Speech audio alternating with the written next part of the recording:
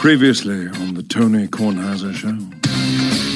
Next summer sightings, Tony Kornheiser on the electric e-bike. Yes. Do you think Alan has one of those? I hope he does. Just cruising through Dewey. Yeah, we could. We get you one with tandem, seats on it. I'm excited about this. So they do make a kid's seat in the back. Oh, they do? I've been instructed I'm not allowed to get that. That's No, you can't, because you'll lose one of the kids. They'll fly off. Just showing up to preschool as I'm spinning out on one of those. This is General George Washington, and you're listening to the Tony Kornheiser Show. Alan texted me. Alan does have an electric bike out at the beach. Oh, wow. So we can ride in tandem at the beach at some point. That would be very exciting. We're going to do something a little bit different today. We're not going to open the show with the traditional open. The traditional open will come at the end of the first guest, who is Chuck Culpepper, because Chuck's covering things in Qatar, and so we're going to get him on, and then I'll open the show. I mean, I think you can handle it. It's a Thanksgiving show. You didn't expect it anyway, so come on. Be grateful for small things. Let's start with Chuck Culpepper, and the most important thing is it is now 7:38 in the morning on Thursday morning in the eastern part of the United States of America. What time is it right now, kids, in Qatar? What time is it? It is 3:38 p.m., and the sun is kind of starting to wane. It goes down really early here because of some kind of time zone nuance that's going on here, such as that when you fly from Dubai to here, it takes you 40 minutes, but you're in another time zone. So okay, you're in an earlier one. So okay, so it is 3:38 p.m. middle to late afternoon in Qatar. Where is the most important question? What hotel are you staying at? Is it a good hotel? What do you got? It is a very good apartment complex. With the other day, I was out looking for coffee, and I was new in the neighborhood, and I couldn't find any. And then I suddenly turned around, and there was a giant beaming sign of a Krispy Kreme in English and Arabic right in front of me. So I went in there and had some lovely coffee. So it's an excellent neighborhood full of supermarkets and right down the street from one of the 8 stadiums here. I'm going to assume that there is no problem at all in having people speak English to you. I'm going to assume everybody speaks English. Am I right on that? You're right on that. And I tell you, the strangest thing that happens is English has swept the world to such degree that sometimes people who are here or over in the UAE say they're from Morocco or Egypt or Lebanon or whatever, you'll start talking and they will apologize to you for their English. And I'll always say to them, it's much better than my Arabic. And besides, we're standing in a country where Arabic is the official language, but English is the official language of Earth. It seems more and more. You never go anywhere without signage in English. Right. So this is for the kids out there at school when they say, well, what do you want to take? Spanish or French? You don't have to do it. English. I'm good here. I'm good with English. Take something exotic like Mandarin. That'll help you down the road. Okay. How big is this country in relative size to a state in the United States of America? How big in terms of size, and what is their population? Pretty close to Connecticut. Okay. And Bristol. The population of about, 3 million, but the key thing there is that 90%, 88% are guest workers who tend to be from India, Bangladesh, sometimes Philippines, Nepal, Sri Lanka, Pakistan. They make up about 88%. So you seldom see the Qatari citizens who are about 300,000. That's it? So that's all they got? It's 300,000? That's it? They've got 300,000, and they've got the biggest sporting event in the world. So, my God, 300,000, that's all there are? That's wow. I had no idea. That's the size of that's Buffalo, right? That's smaller than Buffalo, maybe. Right. Smaller than D.C. as well. Oh, certainly smaller. Wow. All right, the other question is, in a country the size of Connecticut, they built 8 stadiums. 8 stadiums. How close are the stadiums to you and to each other? There's never more than a 45-minute trip to get to one. And sometimes when you're riding along the highway in a bus or an Uber or whatever, you can look out the window and there's two in the same frame without moving your eyeballs. There's two of them that, they appear to be neighbors. They're next to each other, and but never more than 45 minutes, and usually accessible by metro. So it's the one on the far north, actually it's the second one on the north. I worked a match there the other day, the Saudi Arabia upset, and then I left by metro and rode about 45 minutes down to the one on the south to work the France match by night. So wow, I wonder if they have fires on their metro like we do in D.C. Fires all the time. Oh, none so far. It's brand new. Okay, so having asked all of these questions now, the obvious next question is, are you kidding me? How did they get this thing? It's the size of Connecticut. You got 300,000 natives. How did they get this thing? They got it, as Sally Jenkins suggests in her fabulously satirical piece the other day, by greasing palms all over the world, which, by the way, kids, is the way the world does business. It may not be the way we do business, but it's the way the world does business. Am I right or wrong on this? Oh, I'm always disappointed at opening ceremonies of Olympics or the World Cup here or whatever, that there's not some skit that, pays homage to the cherished global tradition of bribery. I mean, it's such a huge factor in these events. Think about our own Salt Lake that had its kind of mess. Yes, with Mitt Romney, kids. Yes, Mitt Romney, right? Look, the fact that we stand here and moralize about other countries and how they do business is beyond my comprehension. If we don't want to do it that way in our country, that's great. God bless us. But the rest of the world, Chuck, every single big event is because somebody greased somebody else, right? I would say most every. I might hold out some hope for, say, I don't recall anything like that with the Lillehammer 1994 Olympics in Norway, or, I don't know, Barcelona 92 or something like that. Anymore when these places are against each other, vying with bids for these events, you kind of think, are we going to have what there's? For example, there's talk of in 2030 it'll be the 100 years of the World Cup. So should it go back to Uruguay where it began? Yes, it should. Yes.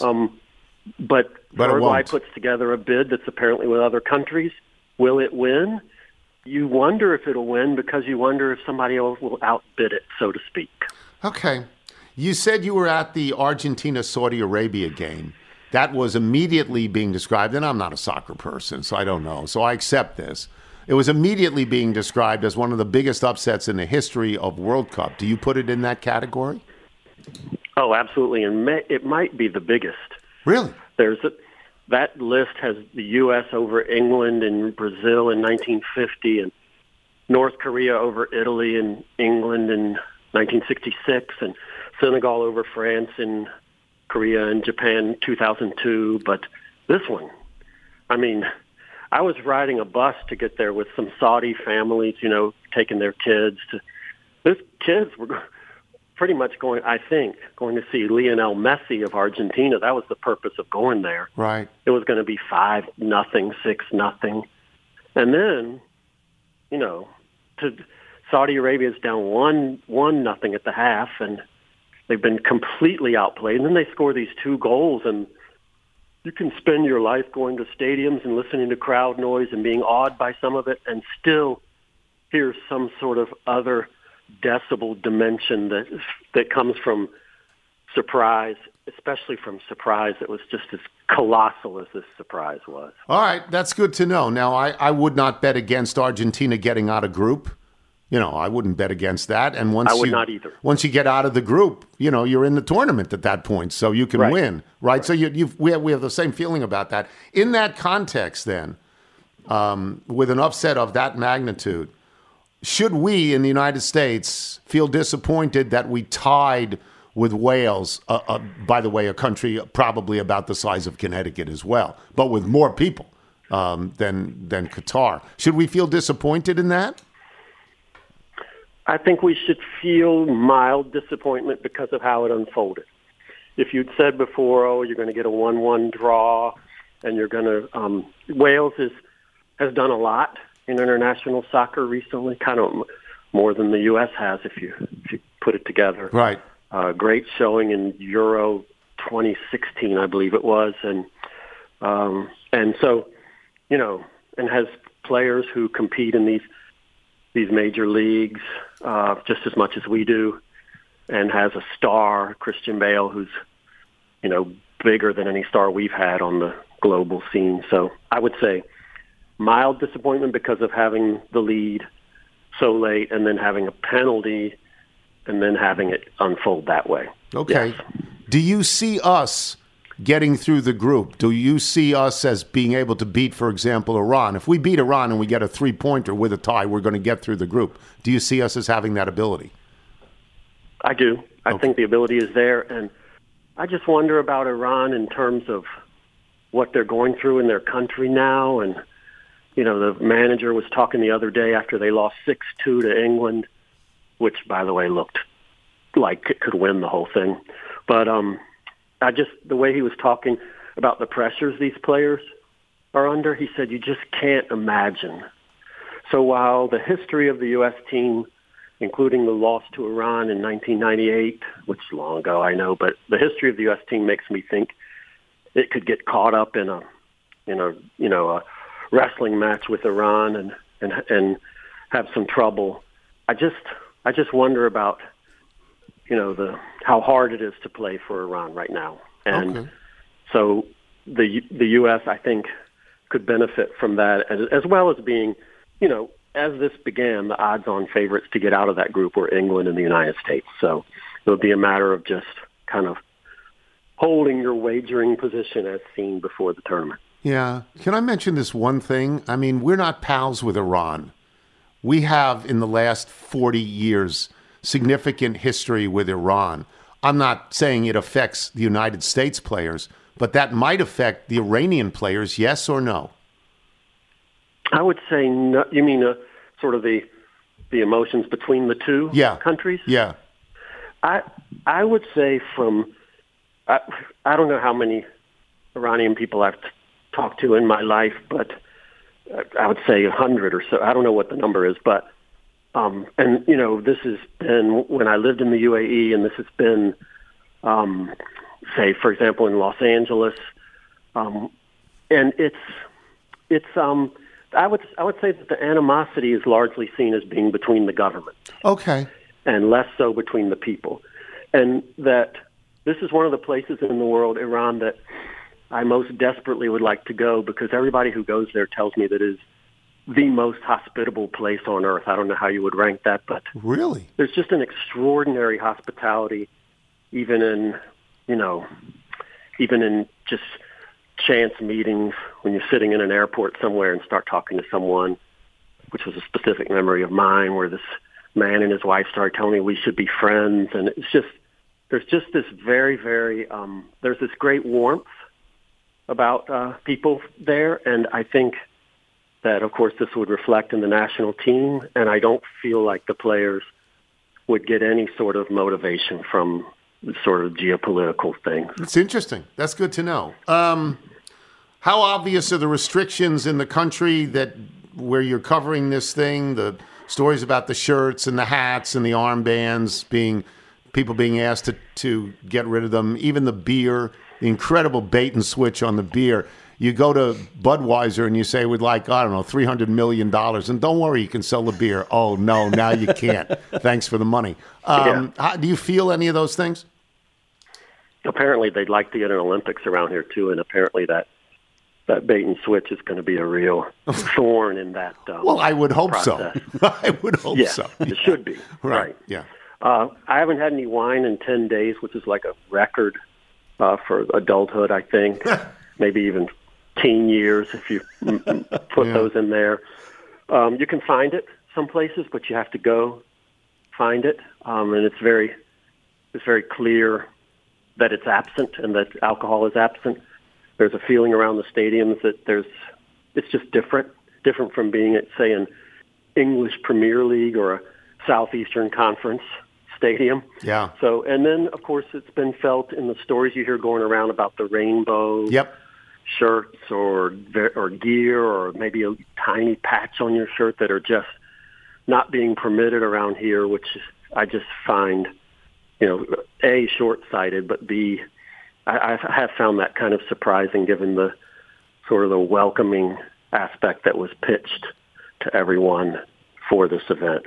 But you don't, if you were to walk around day to day, ride the metro, walk among fans toward the games, see the fans dressed up, you would really often forget where you are. Okay. It wouldn't feel necessarily, vastly different from, say, Russia in 2018. Well, that's a wonderful comparison, to a country that completely suppresses human rights. I have a soccer question. Right. It's going to reveal my stupidity, but bear with me on this. The reason I don't particularly like soccer, and I will watch the American games and I will watch the finals and the semifinals. Of course I'm going to do that. But the reason I don't respond to it is because they don't shoot enough. They play with the ball on the perimeter, and then they pass and they pass and they pass. And to me, you got to try to score more. I'm sure that I'm considered a Luddite, and I'm sure that people who like soccer like to say, oh, you don't understand. Well, I do understand. I understand that 1-0 is boring me out of my mind, and I wish you would shoot more. What is your response to that? Why are they so careful and less carefree? I think, because shooting more opens you up a lot of times to bad things defensively. Right. But it's what you bring up is it makes me think about when I moved to England in 2006, and I tried to learn kind of what the passion stemmed from, other than being raised around a certain sport, which matters greatly. But I've noticed that the fans actually get thrills out of those plays that don't involve any shooting at all. Now, they might be possibly leading toward that, but there's actual attention paid to and some joy or appreciation derived from those moments when they're just passing the ball around. And it's just that is a whole different thing. And then when you say you listen to them talk about the NFL or college football or whatever. Well, they never talk about college football, I'm sorry. But when you listen to them talk about the NFL, their big beef is the breaks between the plays. Right. Whereas I, being raised on American football, I always think of the breaks between the plays as being one of the best things about the sport, that sort of anticipation where nothing's going on, but you're waiting for the next play because you know the situation. I love that about American football. So it matters so much kind of where and how and around what you were raised, I think. You're probably right. We're going to ask you this the next time, so you're going to have time to think about it, because I wouldn't spring this one on you now. In other sports that we are more familiar with, in basketball, the three-point shot changed everything about the game. In baseball, the invention of the closer changed everything about the game strategically, everything. Next time we talk, is there anything in soccer, or is soccer the same game now that it was 100 years ago? Is there a change in it that has revolutionized it and just cast it spinning wildly in another direction? So next time we'll mention that, as well as we'll also ask you again about what time it is, because I've already forgotten. Okay. Thank you, Chuck. Thank you so much, Tony. Chuck Culpepper. He owns a story. He's such a great writer. If you get a chance to, Michael Wright, I mean, when he owns the story. But you can hear it in his voice. He brings an understanding of the world to everything that he covers. Just wonderful. So now we're going to do the open part. Oh, okay? I had some population numbers if you want. What do you got? You were very accurate with Buffalo, 276,000. I'm saying it's little off with Wales. Wales, 3.1 million. Okay. The country hosting this thing has the same amount of people in the entire country as in Buffalo. Yeah, and Wales dominated that second half. Unbelievable. That's true. From Rico in the forest. He's saying he's probably one of the 1,000 people to give congrats to you Bing boys. Please don't schedule my Spartans in the future. Binghamton won last night. Binghamton got 6 points in the last 5.5 seconds. Yes. To beat Columbia. Now we're not with them academically. We're not. We're close. For a public school, we're real close. But we're not with them academically. But the fact that we could beat an Ivy League school is great. I think it made Sports Center. I'm not certain. I hope so. I hope it made Why do you have to look Sports at me when you're talking about beating an Ivy League school, Dad? Because you went to an Ivy League school. From Mark Feinsand. While getting some of our pre-Thanksgiving shopping done this weekend, my wife and I were walking down the ice cream aisle at Wegmans when I stopped short and I said in a louder than necessary voice, "Wow, they have Tillamook." My wife gave me a quizzical look, puzzled at my excitement about a brand she'd never heard of. Tony talks about it on the podcast all the time, I told her. I'm surprised you couldn't hear our eye roll from 200 miles away. Anyway, after scanning the wide variety of flavors, we bought the coffee almond fudge to serve at Thanksgiving. I had asked Carol to get that yesterday, but they didn't have it. So we don't have that here. Mostly because she wanted me to stop talking about it, Feinsand writes. Now, I just hope it's good, or she will never let me take brand advice from the pod again. Look, Tillamook is good. It's not great. I'm not trying to sell you on something that was 20 years ago, Grater's Ice Cream in Cincinnati, where you went, wow. Right. I'm not doing that. It's good. It's not great. And they the give you a lot. The creaminess is different if you're just expecting ice cream in a cup. Feinsand with the Wegmans flex. Yeah. I thought he was busy following Judge to San Francisco. Well, maybe he stopped at a Wegmans along the way. From Kevin Boyer in Columbia, Missouri, as he likes to write. Being a resident of Columbia, Missouri, I swell with pride whenever I hear anything about it on the show. I'm a letter carrier, so I frequently listen to the show when I'm out on my route. I'm a longtime listener going back to the ESPN days, and I've even had the great Brendan Steenbergen as one of my customers. Current sports-type celebrities on my route are Norm Stewart, Carl Edwards, and when I take my afternoon break, I'm usually looking at the back of Stan Kroenke's house. But none of that is why I'm writing. The aforementioned Mizzou band are playing in the Macy's Thanksgiving Day Parade, and I thought you'd be interested. Set your VCR to record because I'm sure you'll still be doing the Thanksgiving morning podcast. Cheers to you and your family. Hope no one chokes on the giblets or giblets. So that's going on now. I've said this before. When I was a kid, and even now, I don't ever refer to it as the Thanksgiving Day Parade.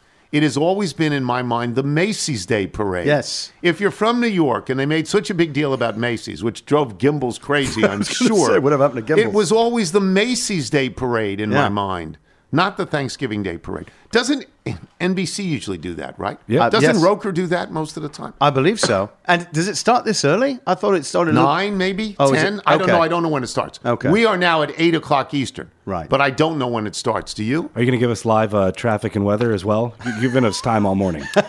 Well, here's what I'm going to do.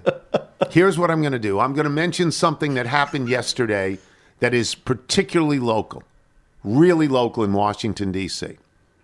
It was the last news show by Doreen Gensler. Doreen Gensler had been one of the anchors on the 6 and the 11 in Washington, D.C. on Channel 4, the only news I watch and the only news I've ever watched, for over 30 years. Now, she got to Washington. When I got to Washington in 1979, the anchor was Sue Simmons, who then summarily left for New York, where I think she was a big success in New York. Sue Simmons was great. Then a variety of people came into Washington before Doreen Gensler. I think Wendy was in Washington before Doreen Gensler. I'm pretty sure about Yes, that. But I when think you're Doreen right. came, she came as the anchor opposite Jim Vance. And the show in that period of time was Doreen Gensler, Jim Vance, George Michael doing the sports, Bob Ryan, not our Bob Ryan, the other Bob Ryan doing the weather, and Arch Campbell, Man About Town, Arch Campbell. And last night, as a tribute to Doreen Gensler, who has retired as of last night, both Arch and Bob Ryan were in studio. Oh, And it was really nice. That's It was fantastic. really, poignant as far as I was concerned. And Arch was hysterically funny, as he always is, always making is. fun of everybody. And so it was nice to see. And I've never met Doreen Gensler. She is friends with my friends like Arch Campbell and Leon Harris, but I've never actually met, which is odd. I've never met her. I believe her husband has worked at the Washington Post for a million years, though I could be wrong about that. And at the end, they brought up her husband and her family and everything like that. And she was... There's something to be said for walking out on your own terms. Yes. Which she did. She said, okay, I've done this a long time. Our kids are raised, and her husband's retiring this week. So they're going to, what? Next week. Retiring next week, Carol says. So it was just lovely to see, although it is odd, right, that I've never met her. I mean, I've been over at that studio a million times when we used to do Full Court Press with George. Right. And they showed clips of George and clips of Vance, and it was, it was heartwarming for an old coot like me to see something like that. You are probably wondering why we are doing this show, because so often, Thanksgiving, I go out to Delaware, because I like to buy junk at highly discounted prices on Black Friday. When do I go, Michael? At 5 in the morning? Yeah, the sun-faded corduroys. Yeah. Yeah. For $0. Another pair of boat shoes? For $0, yeah. But that store doesn't exist anymore. Oh, really? The Bass outlet isn't there anymore. Anymore. Been gone for about 5 years. So I can't, so I'm done. Luckily, Dad has a supply. Yeah. Are you okay? I have a couple, but I'm done. I got to last. Yeah. But I go out there and I come home with bags of junk, stuff I wouldn't even wear ever. And I'm so happy because I got it for 70% off. Remnant even though carpets it's useless. for the hallway. Yeah, it makes me happy. But I'm not doing that this year because I have sciatica in my right leg. And all I do in the middle, I can't get in a car. I can't drive. The positioning of my leg is agonizing. I can't drive. So Carol has to drive me. We went to the doctor yesterday. We went to Kevin McGrail, who is the head of neurosurgery at Georgetown. Where'd you park? Well, Carol parked. She let me out so I could walk. The only relief I have is walking. Last night was the worst night I ever had. From midnight till 4 a.m., I walked around my house.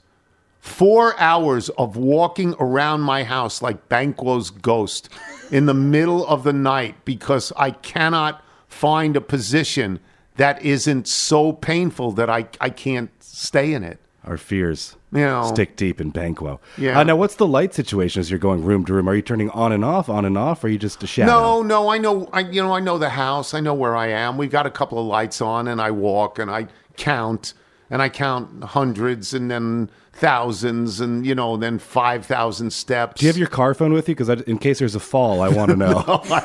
No, but it's in the next room. It's close, but I could crawl to it. I think I could crawl to it, and it's agony.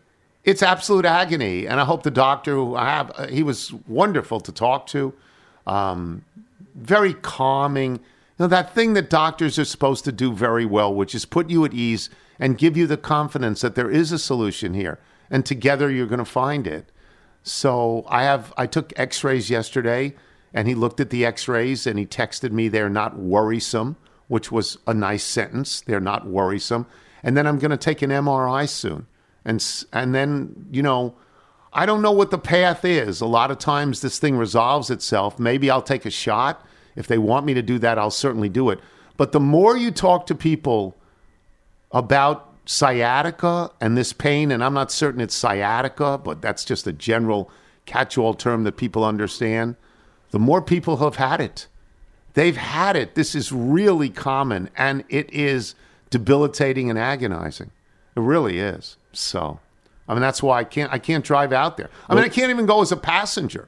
To get in the car, I have to put the seat as far back as it goes and as far down as it goes. Right. So I'm sort of lying down, again, doing a Wendy Rieger with my feet in the windshield. Yeah, you're in the backseat with the dog. Well, luckily, your loss is our loss because you'll be coming to our house for Thanksgiving dinner. Yes. Well, to be fair. It's an early seating. Yes. We're at the first seating. We weren't invited to the main seating. We're at the first seating. Yeah. In the sense. afternoon, and I was going to walk home. I might leave Carol there for a while, but I was going to walk back if I could, and because walking is okay for me. It's okay, so. Could always take the bike. I'm afraid to try and pedal. I'm afraid that would hurt. It's got a cushioned seat. I've got... Yeah, we got a number of emails about the type of helmet you should get. Not really the type, but they said if you have a $10 brain, get a $10 helmet. You might want to invest in a more expensive helmet too. 30 anyway. A $30 brain. Or as Kendrick Perkins once said about brains, if you took Kyrie Irving's brain and put it into a hummingbird, the hummingbird would fly backwards till it killed itself. That's why I like Kendrick Perkins. That's why he's on the show. Okie dokie. So we're going to do all gambling for the rest of the show because you got 3 big games today. That's right. 3 big games. So we'll have Chuck Todd when we return. I'm Tony Kornheiser. Check out our new NBA show, Beyond the Arc, part of the CBS Sports Podcast Network, where you can find me, John Gonzalez, NBA insider Bill Ryder, and Ashley Nicole Moss 5 days a week talking all things NBA. Whether you're looking for insightful discussions, upbeat commentary, breaking news, interviews, or coverage of all the biggest stories in the NBA, our new show is the place to be 5 days a week. Download and follow Beyond the Arc on Apple Podcasts, Spotify, and wherever you get your favorite podcasts.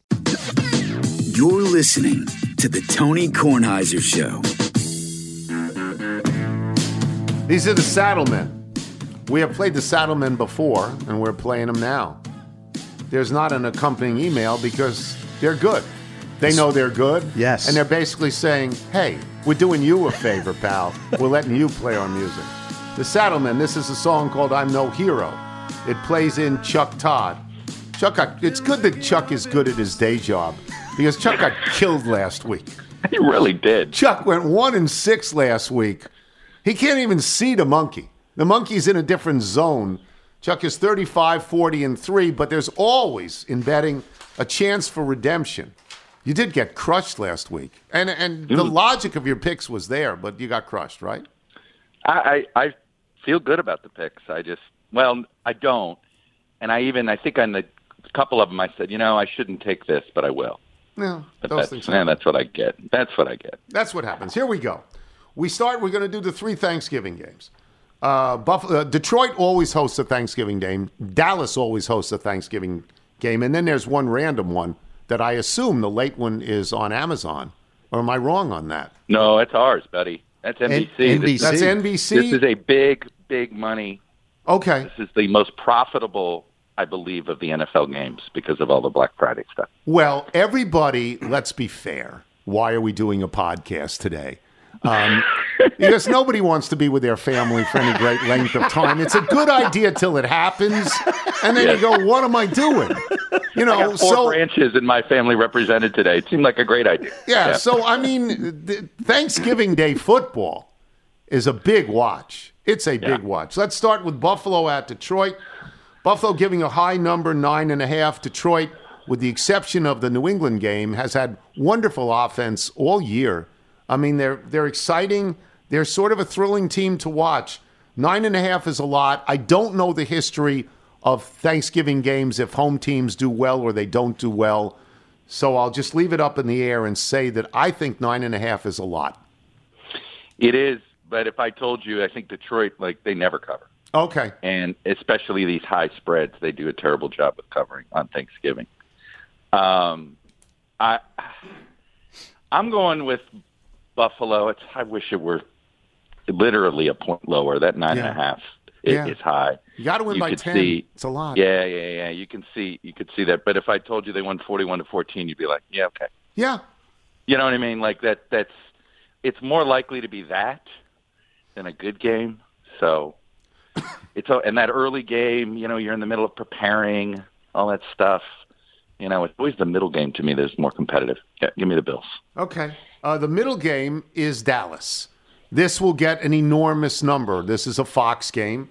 Giants at Dallas, 2 large cities, big number. This is the Giants' season, kids. If the Giants lose this game, they're done. They're not going to make the playoffs. They lost to they lost to Detroit at home last week. They're in Dallas. They're getting 10. I don't stress this enough. If we were just picking winners, everybody would get 70% or higher. But it's the number. The number, that's why it's gambling, kids, because the number changes everything. 10 in a division game is so much, and I don't know if you agree with me or not. I think the Giants, this is their season. I agree. They have nobody left. I believe Reginald has to play in this game. Yeah. There's a chance. I think they called him up. He's at least got a backup for in case another person goes down. I heard something this week, and how you hear something, you're like, well, I want to believe in that, which is always bet on the better coach in a short week. Which there's some logic to that. Okay. And you figure that, and there's some stats to back it up that the better coaches seem to know how to prepare their players in these short weeks. And anytime I get to bet against Mike McCarthy, laying a big number, you kind of want to do it. So it's a lot of points, and it's because it's a lot of points. So give me the Giants. Okay. And the double digits. The Sunday night game was going to be played tonight on Thursday night. It is New England at Minnesota. It's interconference. It's not particularly sexy. It'll probably get 35 to 40 million people watching because if you think you can last with your family, maybe you can through dinner, but you can't last all night long. Not all night. You got to go to somewhere else and watch the game. New England is getting 2.5 at Minnesota. Minnesota's still 8-2. Yeah. I know they had a real bad loss to Dallas. Actually, it was actually literally the worst loss of the year. The largest margin of losing the entire year in the entire NFL. But I would have thought New England would get more than 2.5. What are your thoughts? And ready for this stat? I believe Minnesota is negative point differential. Yes. I mean, you can't believe in them. Can't. That's pretty impressive. Yeah. The point is that they obviously, again, that phrase, you are what your record says you are. Mm-hmm. Maybe not in this case. Right. And certainly that's what the odds makers think. I mean, think about it. 2.5. They will not give Minnesota the home field. No. They will not give 8-2. them the home field. They're basically saying on a neutral, you'd rather be Belichick. So remember what I said about the better coach in a short week? Yeah. This is why I think a lot of the gamblers, everybody seems to be on the Patriots here. That's my only thing that scares me is that all the money's on the Patriots. Everybody seems to be betting on the Patriots. And it's Kirk Cousins prime time, and you know what that means. Yeah. Kirk Cousins at night. I mean, the moon comes out. I'm going to go with the public and be with the Patriots. So you're going to take 3 road teams on Thanksgiving. I don't want to jinx you, but you're going to take 3, right? You're going to do that. Oh, okay. My 1-6 record. Right. Going conventionally has done me really well. Yeah. Okay. Here we go. Cincinnati, this is a spread that surprises me. Cincinnati is at Tennessee. Tennessee has won like a million games after starting out very poorly. Cincinnati is -3. They're a road favorite at Tennessee. Can you explain that to me? This is that nobody believes in Tennessee. Yeah. And by the way, I don't know if you believe in this stuff, but Tennessee was the 1 seed that got eliminated by Cincinnati in the playoffs. Yes, last year. So they would have revenge. Yes. You would maybe they care about that. I don't know. How many times are we going to give Mike Vrabel points and get burned by it? Last week, I will. The only thing I will hold myself up for, and last week is I said I didn't want to take the Packers. I don't know why the Titans are getting points. Here we go again, and I feel like we're in the same situation. And there's still no Jamar Chase on the other side, and the Bengals do seem ordinary without him. So you'll take Tennessee at home. Ordinary. Give me Tennessee at home with the points. Get our home dog. Yeah, look, I love Cincinnati. I love Joe Burrow. I do. But this spread is, I didn't really understand it. Green Bay. How many times do we go into the same well with Green Bay? Oh, hey, if they just went out. Yeah, Green Bay plus 6.5 at Philadelphia. Going to be a nice day. Well, no, Sunday rain. Sunday maybe. night. Yeah, No, that's is Sunday night game. Sunday night game. Big audience for that one. Green Bay plus 6.5. Who you got? I don't have a lot of faith in the Packers. I think they can keep this within 7, but that's what the spread is. So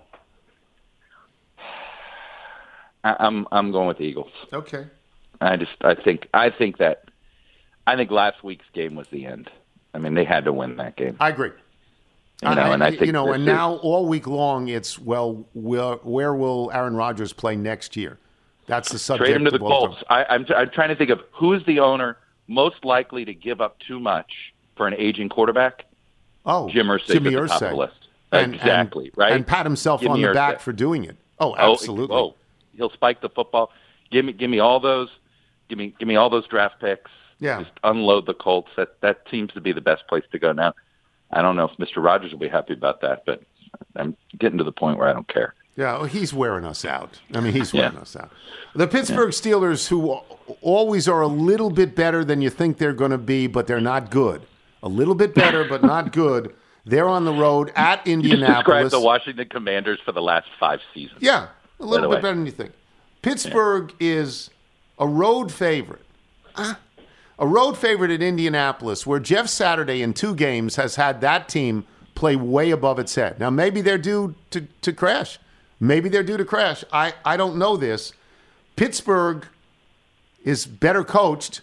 Mike Tomlin is probably a Hall of Fame coach. This is the first year ever that Mike Tomlin is going to have a losing record. But I am surprised. This is another spread that surprises me, that Pittsburgh is a 2.5-point favorite on the road. I want to bet against Jeff Saturday. I feel like, the gig is up after, the high of you get the 1 week. Right. Then you're sort of high off of that first week. You would think this is the pop in the mouth moment. Yep. So I this is one of those. I'm going to bet against Jeff Saturday until I guess I'm bankrupt. Okay. Potentially. Well, that could when you spin the wheel, if you land on bankrupt, that's where you are. Yeah, could be where I am. One more game. Again, Washington playing a bad team. They play Atlanta. It's in Washington. Atlanta is getting 4.5. Every single week you say to yourself, well, it's got to end now. Well, it's got to end now. They can't win this one. It's got to end now. And they've won, I think, 5 out of 6. Something insane like that. Are they a playoff team right now? Are they would they be the 7th seed? I think they're one out. I think they're one out on that. But Taylor Heineke, he hasn't stopped winning yet. He will. I mean, people say, when is Carson Wentz coming back? 2 losses in a row and Carson Wentz is back. But we'll see. 4.5. Are you tired of winning yet? Yeah. Are you tired of winning yet? No, I'm not tired of winning. No. Mm-hmm. No, I'm amazed by it. I just, every day, every Monday, I say to Wilbon, could you explain this to me? Wilbon thinks they're good. I don't think they're good. They have a really good defense. Yeah. I mean, I think that's the reminder. It's sort of like 80s NFC East football, right? You're like, they were like the Giants back then. You're like, God, I don't know how they score, but they have a really good defense. I think they're tougher than Atlanta, and give me the Commanders. There's a softness about Atlanta that I can't figure out. Do you know that Atlanta's coach? Do you know who he is? Arthur Smith. Yeah. Oh yeah. He's is like amazing. It's the weirdest thing. Can you imagine being wealthier than everybody you coach? He is the son of Fred Smith, the CEO of FedEx. Yeah. And you just say, really? How did this happen? And this his grandson, this guy's son was a scholarship quarterback at the University of Miami. His first name was Cannon, by the way. He did not have one. But right. It's a total, a football-obsessed family. That's wild. I think Fred Smith did. Yeah, it's completely wild. I mean, the only thing there are athletes that are sort of comparable. Bill Bradley's dad owned a bank. Bill Bradley had a lot of money. Bill Lambier's dad, I think, was the CEO of Corning Owens, whatever. Bill Lambier came from a lot of money. Yeah, Jess Pagula. But but they're athletes. Well, this guy's a coach. With athletes all the time. The coach. And it's true. Yeah. Just remarkable. I love the Arthur Smith story. Yeah. Hey, it's a riches to riches story. It is. It is. Yeah. Hey, there's another football game Saturday that you guys should care about. USC. Murray. No, Murray and Coolidge for the state title. Wow. Yeah, I think Coolidge is given 2.5. Okay. So, I'll take Murray.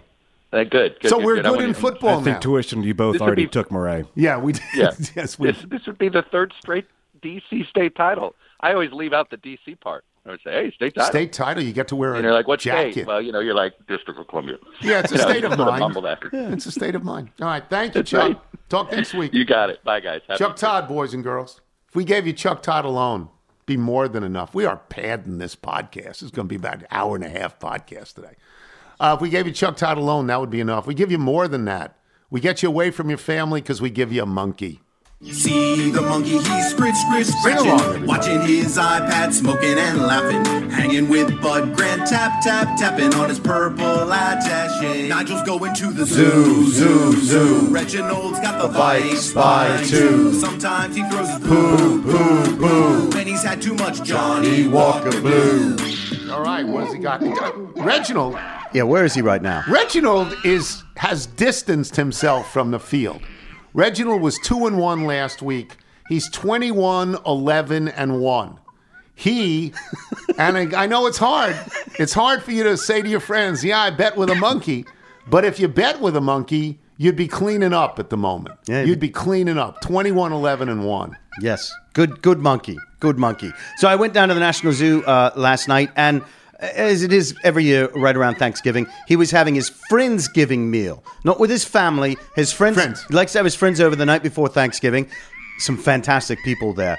Alan Arkin was there, Usain Bolt, and Raquel Welch, who I guess goes way back with Reginald. That's amazing. I didn't know that. Very dear friends. Yeah, it's good to know. Yes, it is good to know. But they took a little break from the meal to go over these matches with me. And the first one we gave him was the first one up. It's the Detroit at home getting 9.5. And you think, well, he'll never take the Lions. Well, I don't think he's ever taken the Lions. But he showed me a picture of him curling. You know that sport of curling? Yeah. With Wayne Fonts, Mickey Lolich, and Joe Dumas. That tells me he's got ties to the Detroit area. Detroit's won 2 in a row. Right. They've won 2 games in a row. They beat the Giants at the Giants Stadium last week. Beat them badly. Yeah, and the Bills are great, but they're not... 9.5's a lot. It's a big number. So he'll take the Lions with that. Now, the next one we gave him was the second game up. It was Dallas at home giving 10 to the Giants. And this, another fantastic photo, although it's a little scary. Reginald playing polo. And if you've ever seen a monkey on a horse, it's terrifying. Yeah. Yes. But he's playing polo with Tom Landry, Randy Galloway, who I believe wrote for the Dallas Morning Star. No, Dallas Morning News. Dallas Morning News. Great sports columnist, Randy Absolutely. Galloway. Great. And Ed Too Tall Jones. They're on the same polo. So he loves Dallas, and he'll lay the 10 in that match. And, of course, the last one we gave him was Atlanta getting 4.5 at the Washington football team. And this is just a series of photographs of him preparing a Thanksgiving meal, making mashed potatoes with Richie Pettibone, making the cranberry sauce with Mike Nelms, and making the stuffing with, I believe, head hog George Stark. So he's going all home teams on Thanksgiving. Yes, he is. He's going to park in front of that television set at noon, and he's not getting up. Right. That's like his own personal red zone. Now, he has There's no red zone today, right? Get him some of that Tillamook. Yeah, exactly. Do you think there's red? There can't be red zone. zone. No, because they're all individual games. Yeah, they don't overlap. Yeah, so no. He also, and I don't know if you want to put this in the tally, he's taking England against your United States tomorrow. That's okay. And he's also going to take the Buckeyes over Michigan. Okay. You know, Liz Clark is going to cover that game. Oh, she is? Yeah, isn't that great? Oh, well, we'll have to get Liz her on. Liz is going to cover that game. Oh, that's fantastic. All right, we'll take a break. When we come back, Carville, maybe. No, he's standing by. Carville's standing by, and then Jeff Ma. Yes. All right, I'm Tony Kornheiser. This is the Tony Kornheiser Show. Tony Kornheiser Show. Once again, these are the Saddlemen. This is a song called Hold Her. Michael, if people like the Saddlemen want to send in their original music, how do they do it? Send us your music by emailing it to jingles@tonykornheisershow.com. And is TK Gobble still out there? Still going strong. And For you Johnny O? you have a dinner jacket that is en route. I've ordered a dinner jacket and terry cloth pants on the inside So to walk the pants dog. are on back order. We're going to get those for the next holiday. Well, let's get them before it gets to be spring, or else I don't really need them. Oh, yeah. Forgot about the cashmere sweater. Oh, yeah, I got fine. the cashmere sweater. Happy Thanksgiving. Feeling good about that. James Carville joins us now. He posted with us his picks last week, and he was 3-3. He's 25-20-2. He and T-Boy Latchley are making money. If you're betting with them, you're making money. Happy Thanksgiving to you and your entire family. And what are your picks this week, James? Well, I'm going to give you my picks, and then I'm going to give you the all-time lock cinch of the year. Okay. All right? My picks are, well, let's talk about Cincinnati and Tulane, which is actually a pretty big game because it's hard to get out of your mouth that Tulane's playing a big game, but they are. What line are you seeing? I've got Cincy giving 1 at home. I saw 2. Okay, 2. 2. All right, Tulane. All right. Now, the last time you took Tulane, you lost with Tulane. Remember that? Okay. I know, but I'm telling you, I'm impressed. If they win this, they'll play for the conference championship in New Orleans, and if they win that, they're going to go to a New Year's Day bowl. Which would be great. You know what? John Maine King says, but the facts change, I changed my mind. What do you do? All right, facts of Tulane football text. Okay. The big scuffle in Columbus. Okay. I've got Ohio State Giving 7.5. Okay, take Michigan. Really? That's too many points. Yes, Really? too many points. Ooh. Really? Yeah. Okay. All right.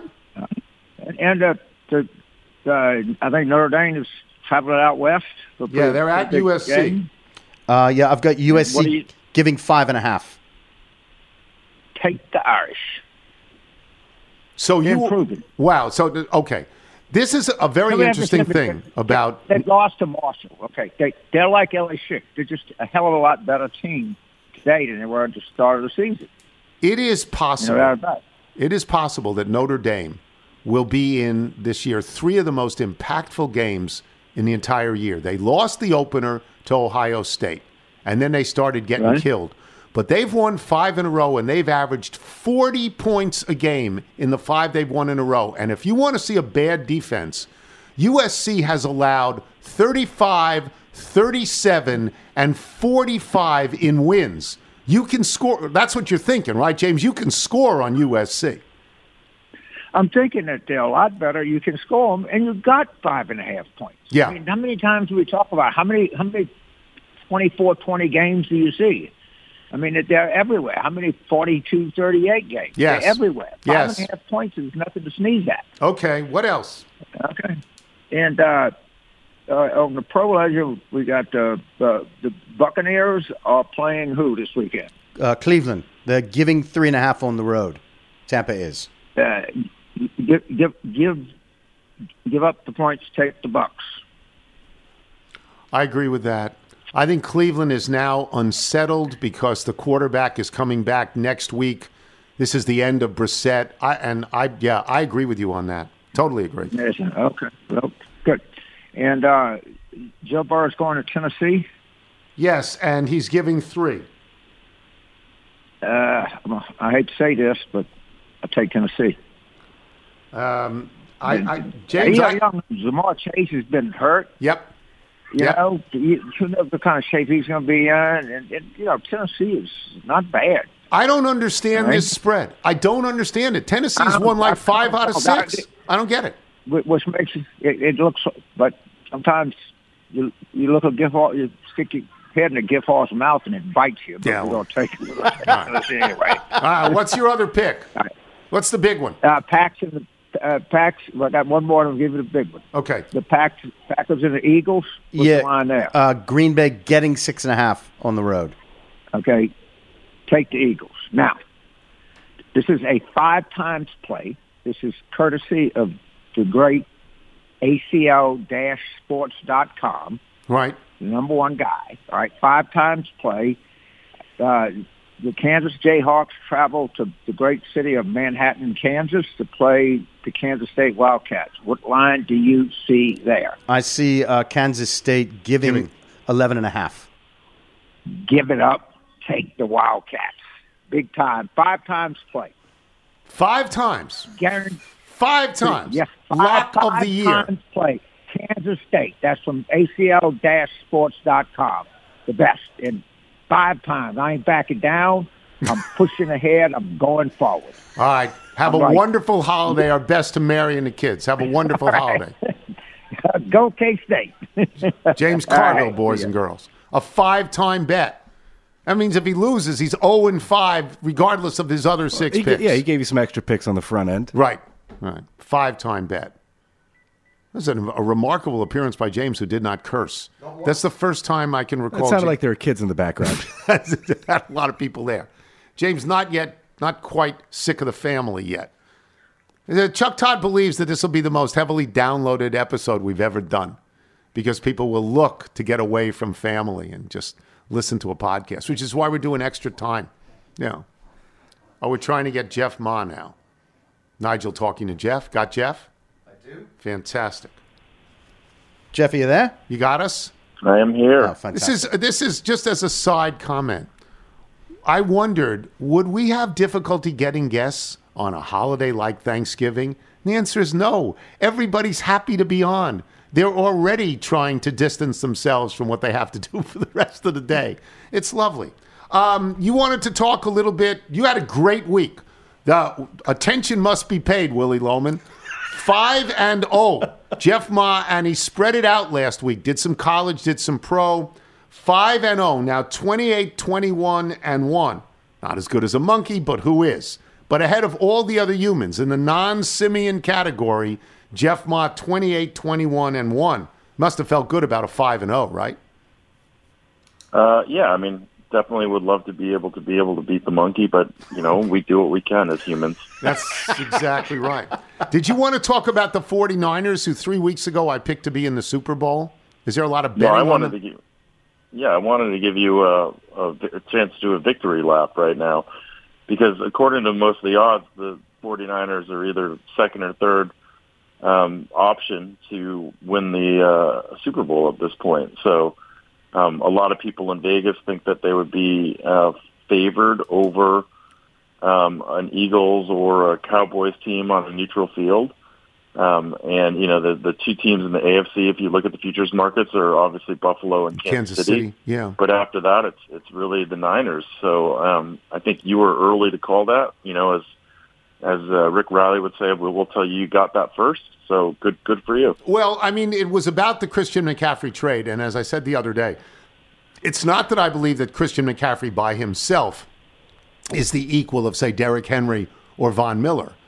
But it's matching him up with Kyle Shanahan and giving Kyle Shanahan a great tight end and 3 great wide receivers, 2 of whom can run. They can run. You can hand the ball to Deebo Samuel. You can hand the ball to Christian McCaffrey. I just think that when you do this with Shanahan, who's one of those, his dad did this for a long time. He's an offensive-minded guy. I'm not going to use the word genius, not a genius, but he's ahead of the others. He and Sean McVay are actually ahead of some of the others. And it's the genetics of it in both their cases, right? Don't you look at Shanahan and say, wow, you've given him too many toys? Yeah, I mean, there's a couple of things with the 49ers. One, I think Shanahan is the best play caller, although do you know what his career record is as a 49ers coach? No. I know he went to the Super Bowl once, but he's not been like a 12-5 guy. No, I think he actually may be below 500 as a 49ers coach, which is crazy to think about. Yeah. But he's a great play caller for sure. And defensively, that team is insane. I mean, Bosa is just such a powerhouse there, and is so disruptive. Yeah, I mean, his Shanahan's career is actually 49-48 right now. He's right around 500. So he's not quite as good as you would think he was. But yeah, I mean, I think this is the year that he's got to prove it, because he's had a lot of injury problems on the team, and they've all piled up over the course of his career. He's had challenges at quarterback with Jimmy G, but this is the year. I think the only thing that holds them back is Jimmy G, and ultimately this is where Shanahan should make his money, by being able to overcome the shortcomings that he has at quarterback. Just to amplify on that point, they are so lucky that they didn't trade him. They are so lucky that he agreed to a 1-year deal when they humiliated him publicly by saying they were giving the job to Trey Lance, who then immediately broke all the bones in his body. And even Shanahan said, we are fortunate to have him in Jeff, one of the great understatements of the year. Yes, they are fortunate to have him, right? Yeah, I mean, absolutely. And Garoppolo, I think they were positioning it for him to trade him later in the year. That's why they brought him in. But then obviously they needed the insurance that they put in. And what's interesting is from a futures standpoint, because I've had futures on the 49ers since maybe the second or third week of the season to win the Super Bowl in the NFC. When Garoppolo actually got named the starter, or when he became the starter because of Trey Lance's injury, what is your perception of whether they were a better team to win the Super Bowl or a worse team? What do you think? I would have said they were a better team because he knew the offense and he knew how to run it. And not saying that he's particularly good, but it's possible that they were rated a worse team because people have no faith in him. Well, I think there's two arguments to it. One is that the floor that they have as a team is much higher now because he's so steady, although the ceiling is probably lower. Because the variance of Trey Lance and what he could or may be able to do is less. So if you're trying to win the Super Bowl, I think you hope that Trey Lance ultimately somehow reaches a new level.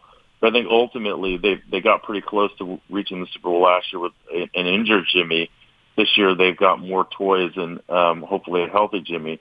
So I think ultimately it was probably better for their short-term prospects. I agree. To have Jimmy in there. I agree. All right, give us some games.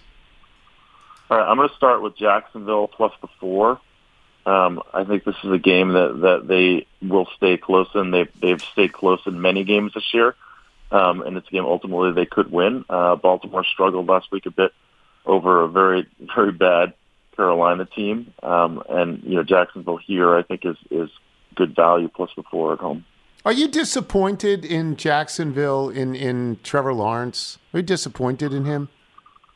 I mean, I think the funny thing about Trevor Lawrence is, and I actually said this on our podcast, that the process where, many years ago when he first came into the league, which was that we had seen him struggle in college with accuracy when he played against really good teams.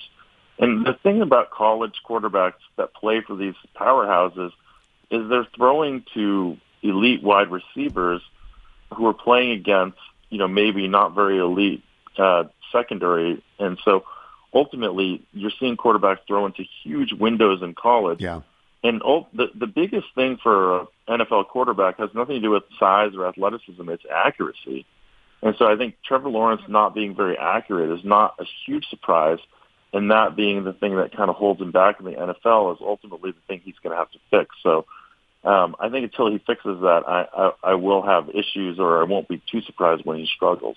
Just to underline that, Sam Darnold was the number 3 overall pick, and Sam Darnold was wildly inaccurate at USC and had an enormous amount of interceptions in college. And some of us said, why would you make this guy the number 3 pick when he's just shown you in mismatch games he's not particularly good? And where's Sam Darnold now? Well, he's going to start for Carolina this week, but he's basically on the shelf. Nobody thinks he's any good. Okay, what else you got? Yeah, another quick example of that is like Matt Leinart, right? Leinart was throwing into these huge windows at USC and then came to the NFL and was like, wait, I have to throw through tiny windows to get the ball? So it's a different thing. Yeah, I'm going to take the Browns plus the 3 over Tampa. Still not a believer in this Tampa Bay team, and think they'll struggle here against the Browns. I would go the other way on this, but, that's just me. Okay, what else? Take Bears plus the 6.5 over the Jets. I'm a believer in Justin Fields, and I'm not a believer in the Jets, even though they're making the quarterback change. They have a great D. But I think 6.5 points is too many for these two teams. I watched ESPN all week. I have never seen a quarterback get crushed like Zach Wilson got crushed across the entire network all week long. Did that surprise you at all, Jeff? They killed this kid. It's like don't even come to work. You're so terrible. I'm not sure what's going on, but clearly someone does not have an appreciation for him. Wow. I mean, the press conference was tough, right? I mean, yes. They asked him if you have. There's just better ways to. It's a tough question, but then there's better ways to answer that. But you're a young kid that probably hasn't had the training you need to answer a question like that on the spot when you clearly stunk the joint up. Oh, you have to say, I've got to be better. That's what you have to say. I've got to be better. I let people down. All right, what else? I'm going to take the Raiders plus the 4 over Seattle. Obviously the Raiders came through for me last week. They're still not what I would call an elite team by any means. Seattle is the team that we all are not really sure if they're as good as they are, but somehow they seem to continue winning. But again, this is just points, right? Raiders plus the 4 and what's likely to be a field goal game. Okay. I'll take it. And then I'm going to take one college game. I'm going to take Notre Dame plus the 5.5 over SC. SC cannot stop anyone. It's basically who has the ball last. Notre Dame, we've talked about, is not explosive, but I think they're going to be able to have some sustained drives against this SC team.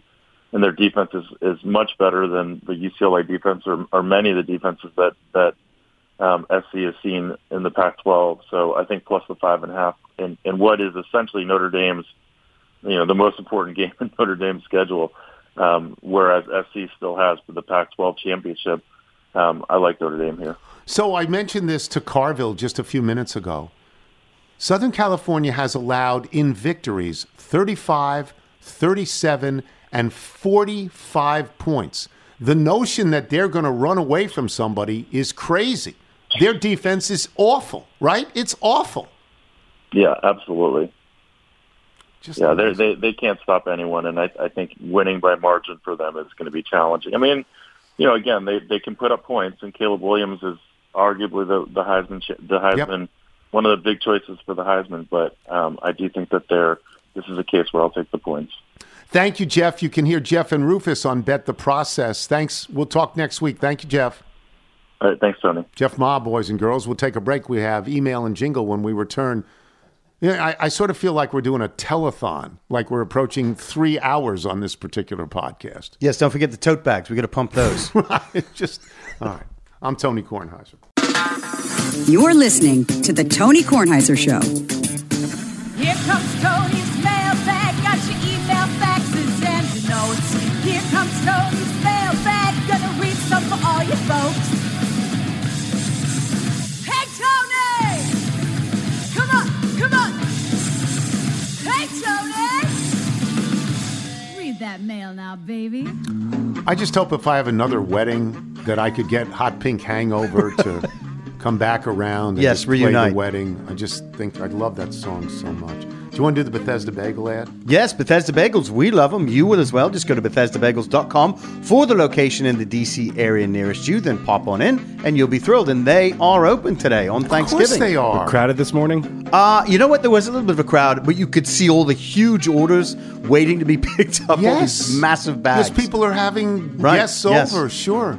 Not everybody wants the traditional turkey. Not everybody. Just picked up a random bag. That's it for us today. Before we get to the mailbag, let me just say you can get anything you want at Alice's Restaurant. Walk right in. It's around the back, just a half a mile from the railroad track. You can get anything you want at Alice's Restaurant. The one and only hit by Arlo Guthrie, son of Woody Guthrie. Thanks to our guests today, Chuck Culpepper, Chuck Todd, James Carville, Jeff Ma. Thanks to our sponsors, Indochino, Simply Safe, and Wondery, where you can listen to the Men in Blazers podcast. And remember, you can listen to us on Apple Podcasts, Spotify, Google Play, and Odyssey. If you get the show through Apple Podcasts, please leave us a review. Let me wish everybody like a happy Thanksgiving. Yes. Thanksgiving is, it is the American holiday. July 4th is not the American holiday. Everybody has an Independence Day. Thanksgiving Day is ours. It goes all the way back to the Pilgrims, and it's a lovely holiday. Beautiful, great way to spend time with family. We are tipping off tonight at 5:45. Doors open at 4 o'clock. Yeah, we'll be there. Please don't walk the dog before then. No, but I'm going to leave at 6. Please don't peer through our shutters. No, I peered through your shutters this morning. Well, That's what I have to deal with. All right. But my outdoor lights are working again. They are indeed. Dawn to dusk, baby. Mike Schuster in South Bend, Indiana. All the recent discussion regarding plots or spoofs of Hallmark movies is missing a critical element. Plots are irrelevant. Hallmark movies are all about structure. Yes. You need 3 main characters. The first character is the primary star of the film, often a woman. She has a life and a boyfriend. However, that life is somehow changed in a tangible way. It sometimes involves a change in her location. The second character is her boyfriend. He is typically a schmuck. This is such a funny line. Such a funny one. He doesn't know it, but he's on his way out the door. The last character is the new guy who meets the woman in the new location or job. The woman and the new guy spend the majority of the movie falling for each other, despite all odds, despite their differences, blah, blah, blah. At the 1 hour, 40-minute mark of the movie, we need a crisis. It's the essential component and occurs in every Hallmark movie. It must threaten the relationship that was built in the preceding 1 hour, 40 minutes. In the next 20 minutes, the woman and the new guy discover it was all a big misunderstanding and live happily ever after. The plot does not matter. Just stick to the formula. During the pandemic, I often joined my wife watching Hallmark movies. The best part of these movies for me was to play the game Guess the Crisis. If you are really good, you can nail it at the halfway point. Would the crisis be someone is burning down the gazebo? Yes. That could be it. Yes. From Terry Tahara in Bremen, Indiana. Being the same age demographic as you, 65 to death, I thought I might give you some tips before your first excursion on the e-bike. Your top 2 nemesis will be wind and hills. I would recommend you start out riding with the wind and save the electrical charge for riding into the wind. Map your route to avoid as many hills as possible. They will also deplete your charge. The flatter the terrain, the better. Also, do not take Chessie with you and tie her to any part of you or the bike. One squirrel and you're toast. You may even want to have Michael and Nigel be in a chase car. You're going to do it first. I'm just imagining an actual pace car just to follow you. You're going to do it first. Yeah. We'll watch you. From Luke Reeder. Hi, my name is of the car. My name is Lucas. I live in Bentonville, Arkansas, the mountain bike capital of the United States. And while listening to Monday's show, I finally was able to use my knowledge for something. While you can get a helmet for $30, even a helmet with built-in speakers, you should opt for the more expensive options because you only get one brain. Yeah. Especially looking for a helmet with MIPS, which helps absorb impacts from falls, as this system will help the helmet turn on your head as the impact occurs. Also, the city is advertising that the shutdown around 8th and Walton is scheduled to end in June of 2023, which seems awfully long for such a small intersection. What does MIPS stand for? I think that's actually a system that gives you picks for college games. Yes, that's exactly what it is. No idea. It's to protect my head. Yes. From Caleb Cutler in Kaysville, Kaysville, Utah. Dear Tony, please make sure Nigel or Michael goes with you to buy the helmet, or we're going to get another Burger King fiasco. From Bill Isaacson. Dear Michael, so you're feeling stupid and guilty because you figured out the morning of your only sister's wedding that you forgot to get your pants hemmed? Ha, it could be worse. I did the same thing, but it was my own wedding day. You see, I had purchased a new tux for my wedding, and on the morning of the nuptials, I put the pants on, and then they went about a foot below my shoes. I'd forgotten to get them hemmed. This was before the internet, so I grabbed the yellow pages at my hotel in Louisville, looked up tux rentals, ripped out the page, and raced in my rental car to a strip mall with a tux rental in Louisville open on a Saturday morning. No problem, I told myself. I'm lucky to be a male. All I needed to do was rent a pair of black pants. I arrived at the tux rental place and found there was a line outside of fathers and sons stretching across the strip mall.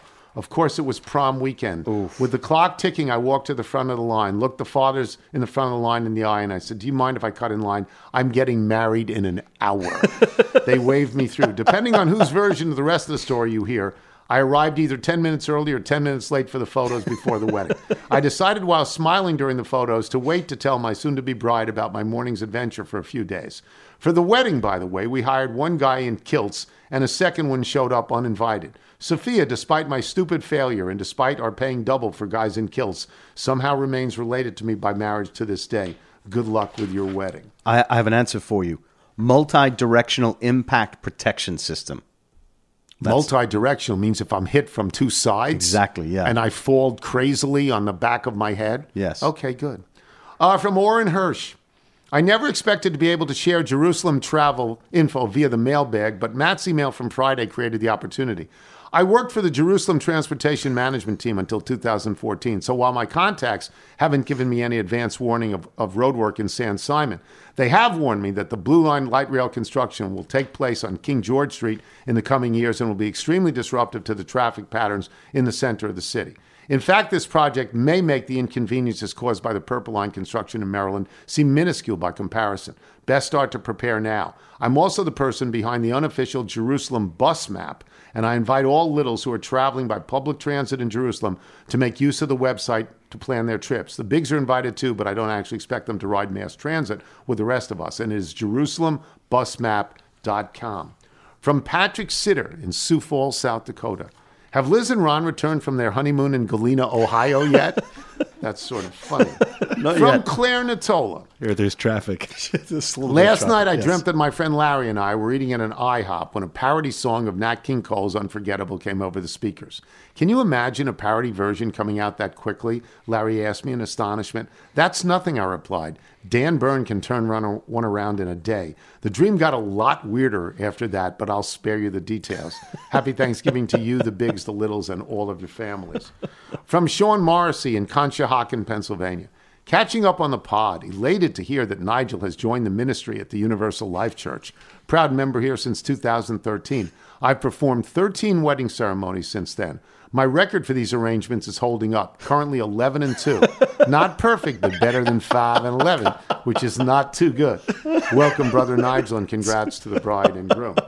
From Gary Van Giesen. Tony, your interpretation of a Thanksgiving dinner roll on PTI last night was spot on.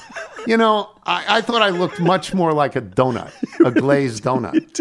The way your head sat in the center of it was like a pat of unmelted butter. Truly inspired touch. We laughed so hard we missed half the show. Thanks for being such a good sport and bringing so much fun to all of us on both the TV show and the Quality Podcast. Well, it's not like Wilbon's going to wear a costume. No. He's just not going to do it, right? He's not going to do it. Oh, here's another one from Patrick Sitter in Sioux Falls, South Dakota. Because it is Thanksgiving week and because of your historical distaste of pumpkin, I felt compelled to share Garrison Keeler's observation on the dessert many of us will be digesting in the coming days. Pumpkin pie is a living symbol of mediocrity. The best pumpkin pie you ever ate wasn't all that much different from the worst pumpkin pie you ever ate. And on that note, I will say to you, if you're out on your bike tonight or any other night, as always, do wear white. You know, I said when the turkey concept was first brought up, I said there's a very good chance I'm going to end up looking stupid if I come out and wear it. Paul Simon, right? Paul Simon talking to Lorne Michaels. That's right. In the greatest turkey costume of all time. Brilliant. And at least it had a head. I didn't even have a head. I didn't have a head. And the elastic on my wings was broken. Yes. You know, huh? It was half price. Half price. Half price costume. It was ridiculous.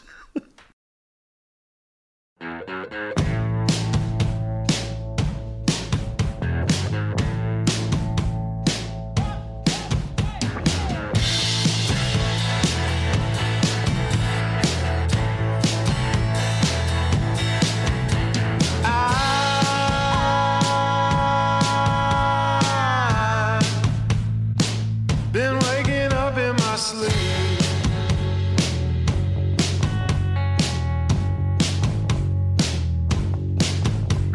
You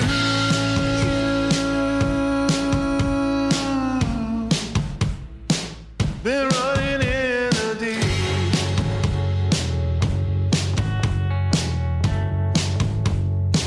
So baby, come on out. The sun ain't down.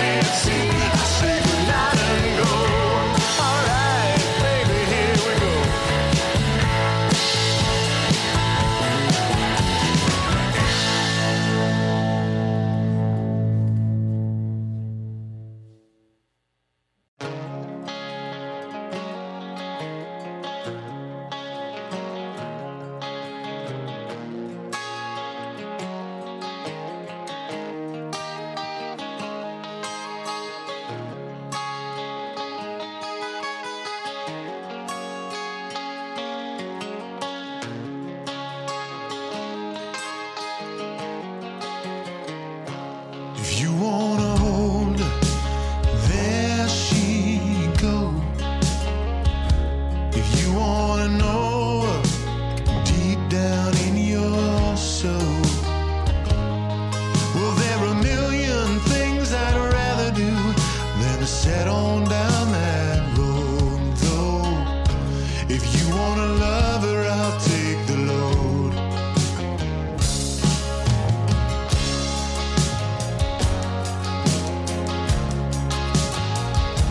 If you wanna hold her, there she goes.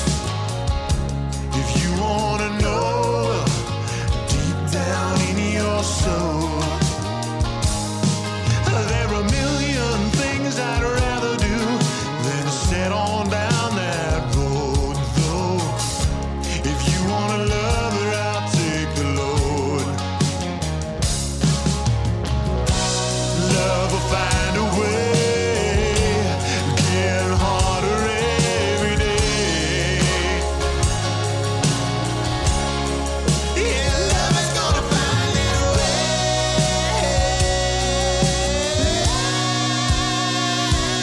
You wanna hold her, there she goes. If you wanna know her deep down in your soul.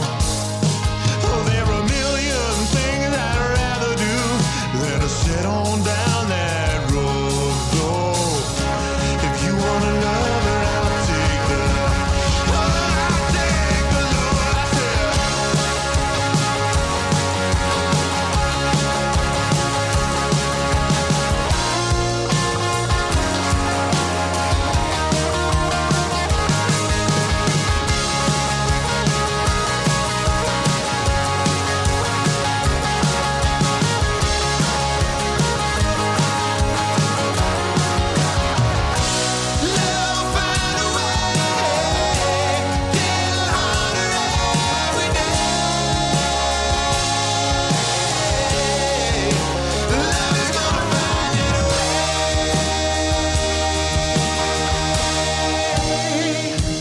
If you wanna hold her, well, there she goes.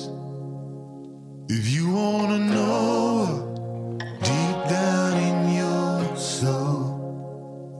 Oh, you wanna hold her, there she goes. If